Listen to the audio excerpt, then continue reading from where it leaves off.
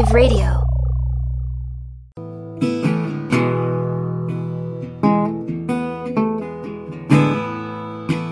You are listening to Texas History Lessons, a slow walk through Texas history made in Texas by a Texan for everyone everywhere. Thanks for listening to Texas History Lessons. I'm Michael, and in past episodes we have already looked at two of the three worst disasters in terms of death and injury that Texas has suffered. The first being the Galveston hurricane of 1900, where thousands upon thousands died. We don't even really have an accurate count because we just don't know. It could be upwards from anywhere from 9,000 to 12,000 people. And that was such a horrific event that struck that city, and it changed that city's future then and there. One of the cities that benefited from it, though, because Galveston was such an important port, was the city we're going to be looking at today, Texas City. The other disaster, of course, that we talked about recently was the 1937 New London school disaster, the explosion that killed so many young people, that wiped out a generation in the town of New London. Again, a very devastating event that the people there, having talked to some people that have family there, it's still present in people's minds. Today, we're going to look at what's considered probably the second worst disaster in Texas history, and third in the timeline. It happened on April 16th, 1947 in the town of Texas City. And it also was so devastating that it's also the worst industrial disaster in the history of the United States, period. Now let's begin by first looking at Texas City. Now, where is Texas City? Texas City, if you ever have been down to Galveston, you pass by the exit for Texas City every single time you go. Between Houston and Galveston, Texas City, it's a mainland deepwater port on the southwestern shore of Galveston Bay. And today it has, from what I gather, a population of over 50,000 people. But that's not always been the case, of course. Texas City came into existence in the 1890s, but people have been living there for decades before that. Now, strike that. They had been living there for centuries and centuries. The Karankawas thrived on the coastal estuaries of Texas before the arrival of the Europeans. So they had been there for a very long time, and they would have been familiar with the area of Texas City and would have harvested from its offerings.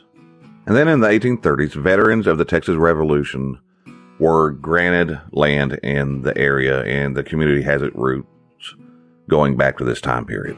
In 1854, the United States government decided to construct a lighthouse on a site called Half Moon Shoal, and this is opposite of what later would become the Texas City Dike, and the little village of Shoal Point continued to develop.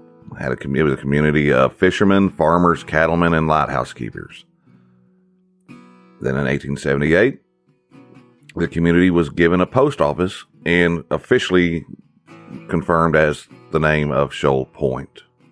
It was very small, though, still at that time. And then in 1891, some gentlemen from Minnesota had come down to the coast to do a little hunting and enjoy the offerings that the Texas coast had to sportsmen. The Myers brothers, Jacob, Henry, and Benjamin, while they were hunting, had a realization. They saw potential in this area near Shoal Point for a way they could make money and change the area a lot. They were from Duluth, Minnesota, and with some other investors from their home city, they purchased 10,000 acres of the Galveston Bay coast, including the community of Shoal Point. And then they renamed the location Texas City.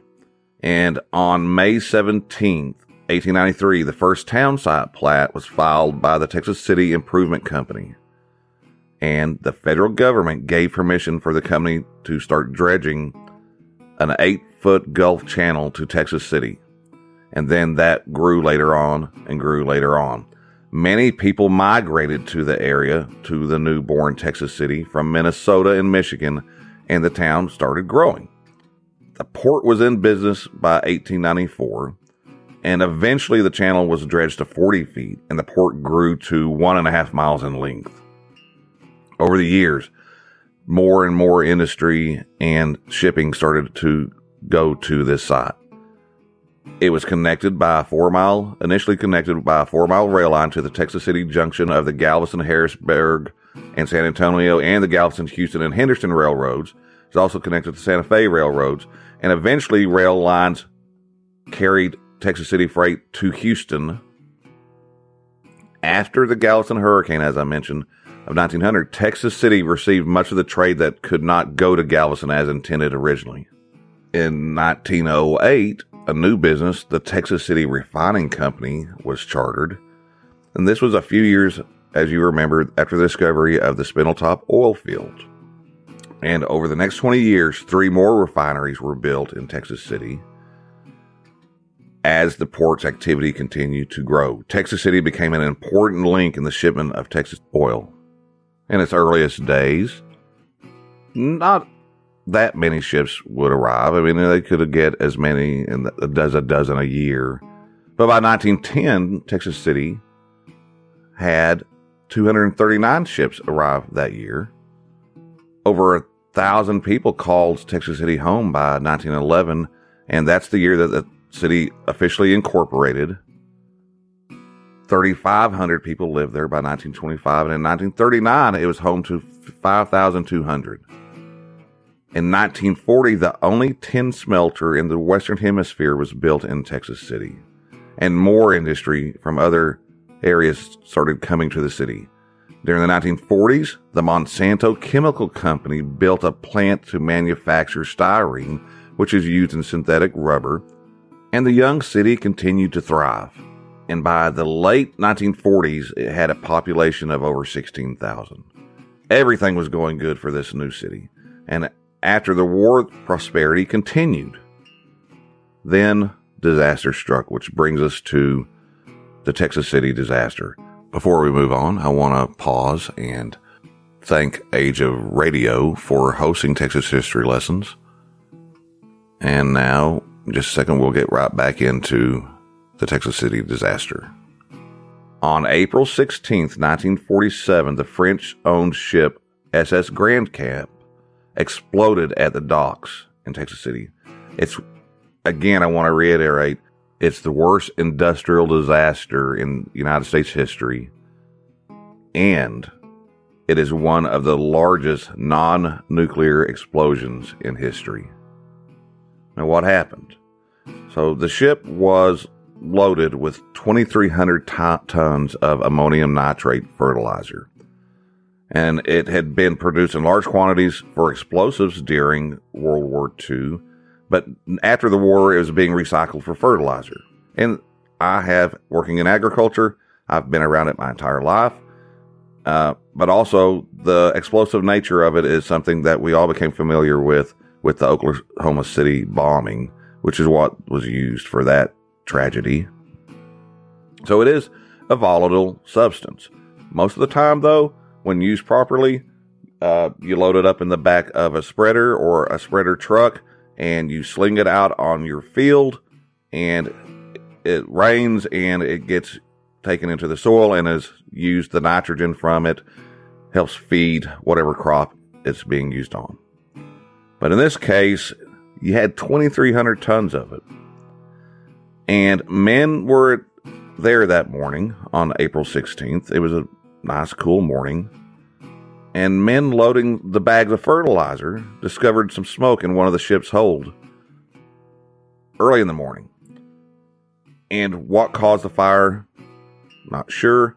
Dean Vincent sent me an article that suggested that it probably was maybe started by somebody that was smoking in the ship's hold, even though that was not allowed. It was pretty common, and it often caused fires on ships. So the Texas City Fire Department was called in to fight the fire. But despite their efforts, the fire continued to grow, and the ship's hold grew hotter and hotter. Now, one report suggests that the ship's captain forced steam into the hole in an attempt to kill the fire. And if this is what he did, instead, it's thought that the steam vapors probably liquefied the ammonium nitrate, because, again, being familiar with ammonium nitrate, if it touches water, it does liquefy, and produced the extremely volatile substance of nitrous oxide. Smoke billowed over Texas City as the fire burned, and spectators started gathering at the dock to watch the efforts to control the blaze. Then at 9:12 a.m., the ship exploded.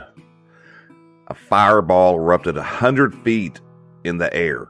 The 3,000-pound anchor was blasted 1.5 miles away.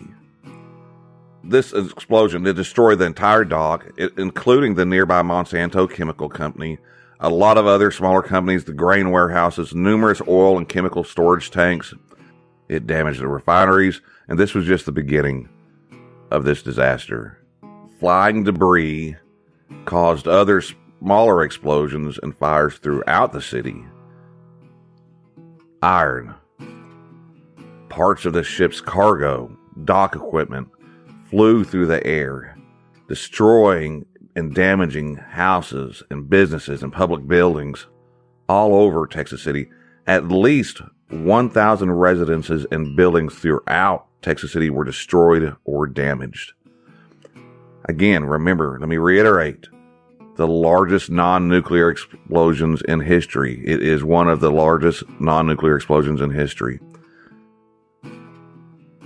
The force was so great, it caused a 15-foot tidal wave that swept the dock area. It was felt 68 miles away in Port Arthur. It reportedly shattered windows in Houston. The Homeland Security Digital Library states that the shock was felt 250 miles away.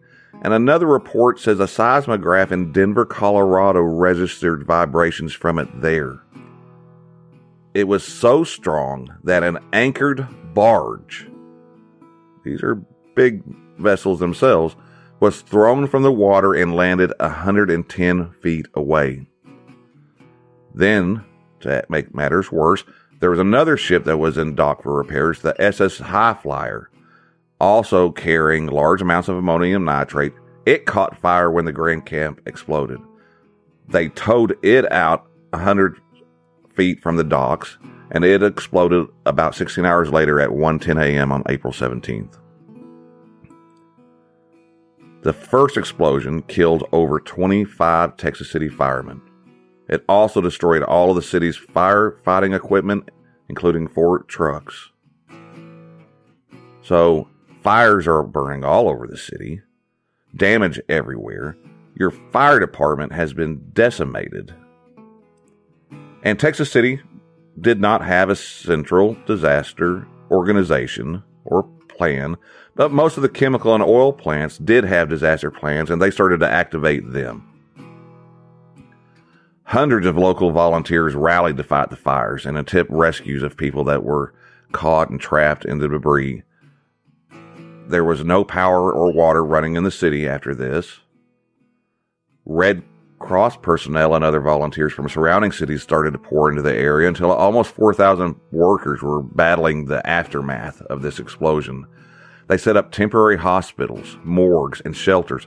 The high school gym was used as a morgue, and the mechanic shop was used as an embalming room. Now, how many died? Not really possible to know exactly. One record lists 576 known dead, and only 398 of them were able to be identified. There's also a list that said that there was, in addition to that, there's 178 listed as missing. Now, Monsanto's personal records were destroyed, and many of the dock workers were itinerants, making them difficult to identify. Almost everyone in the dock area were killed, including firemen, ship's crews, and spectators. Most of their bodies were never recovered. There were 63 bodies that were buried unidentified, and we'll get to where this happened in just a minute. So in addition to close to 600 dead, possibly more, there were over 4,000 to 5,000 people injured. The property loss was estimated about $67 million. And then in June 1947, the bodies of the unidentified dead were buried together in a memorial cemetery and park. And then a new section was added to it in 1991. And we're going to comment one more time on it in just a minute. Texas City rallied, though, like we've seen with Galveston, with New London. People came together, they rallied, they rebuilt, and continued to grow. Most of the houses, docks, warehouses, chemical plants were rebuilt by 1950, within 3 years. Now, lawsuits came from this, of course. And in 1962, the United States Supreme Court refused to review an appeals court ruling that held that the Republic of France, owner of the Grand Camp, could not be held liable for any claims resulting from the explosion. And then the litigation was then settled. There are also more than 3,000 lawsuits against the United States government since the chemicals had originated in United States ordnance plants. Remember, the fertilizer, the ammonium nitrate, had been manufactured for use as explosives, but one of the wonderful things about it is it's a very useful, and it's found in lots of fertilizers, used as fertilizer for agricultural and for gardening. To resolve the suit, or the multiple suits, the United States Congress passed a special act in 1956 to settle all claims for a total of $16.5 million. Due to the severity of this disaster, as you would expect, there were many changes and regulations for the bagging, handling, and shipping of chemicals, and the chemical industry made changes to help try to ensure something like this would not happen again. Today, if you visit Texas City and you go to the memorial park that I mentioned, you can visit the burial site of the 63 unidentified dead, and a short distance away you can see the 3,000-pound anchor that flew 1.5 miles away when the Grand Camp exploded. And as I want to reiterate, after the disaster, the city recovered, and it continues to be an important port in Texas and for the nation, and it's a large center for industry. That little tiny coastal place where these brothers from Minnesota saw potential has a population of over 50,000 and is still a vital industry and shipping area. So that's going to do it for our look at the Texas City disaster of 1947. I want to thank you for listening. I want to thank my Patreon supporters for helping me out with the show. Their contributions have helped me get some much needed books for resources for future episodes that I've been working on. I want to thank a lot of the people that have contacted me. I've had some wonderful messages either through the show's email at texashistorylessons@gmail.com. You can also go to texashistorylessons.com, and there are options there for contacting or rating the show. I've had some good reviews, unasked for. I don't really ask very often, and I guess I should.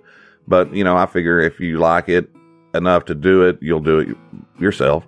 I've had some wonderful comments from people, and I just want to thank all of you. I had a nice message from a gentleman that lives down in Austin who's not from Texas, but he heard the episode about visiting the Bullock Museum, and he and his wife went and enjoyed it. And I had another lady that messaged me recently that she actually found the show on the first Dogs episode and had some interesting input and suggestions for the show. It's just nice hearing from people. Thank you very much. We're about to start what I'm calling season 2 or part 2, where we're going to look at Spanish Texas. So that's going to be very fun and exciting. And again, thank you for listening. People keep finding the show. The most important thing you can do to help the show is just share it. Share it if you like it. Share a link to it with friends. Share it on your social media. This would be greatly appreciated. But just you listening is the most important thing, and thank you again for that. That's going to wrap it up. Until next time, this is the Texas History Lessons Podcast. I'm Michael, and take care of each other and be good to yourself. Thanks for listening. Adios. I ain't gonna be mad anymore. You can fake all of your sorrow, leave them there at the door. Tired of caring about things that I can't change.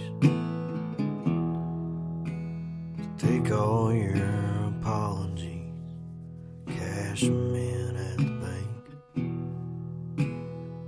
'Cause I've been mad as hell, carrying this grudge, pushing on these walls I built, but they don't seem to budge. These memories, they haunt me, and it ain't hard to tell. Can only blame it on myself. I just ain't taking it so well.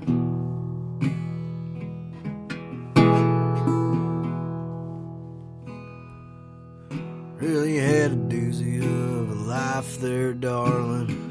Hell, 3 kids is a feat. I bet 3 different daddies is a dead horse that just won't stay beat.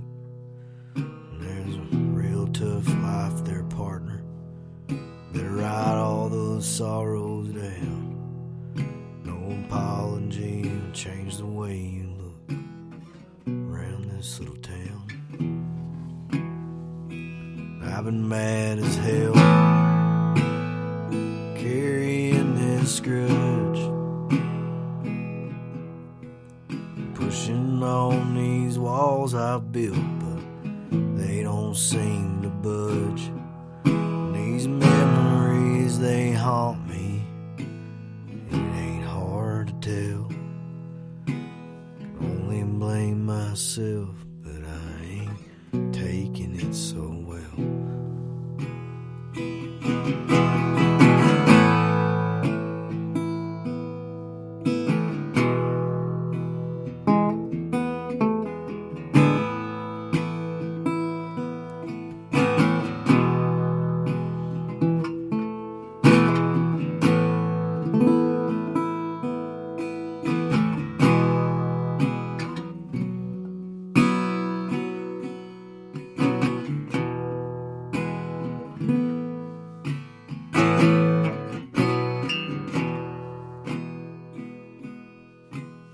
Where do you go when they don't love you anymore? Where do you go when nobody cares? Where do you go when they don't love you anymore? 'Cause I'm staying the hell away from there. I'm mad as hell, carrying this grudge, pushing on these walls I built, they don't seem to budge. These memories, they haunt me, and it ain't hard to tell. Can only blame it on myself, I just ain't taking it so well. Blame it on myself, I just ain't taking it so well.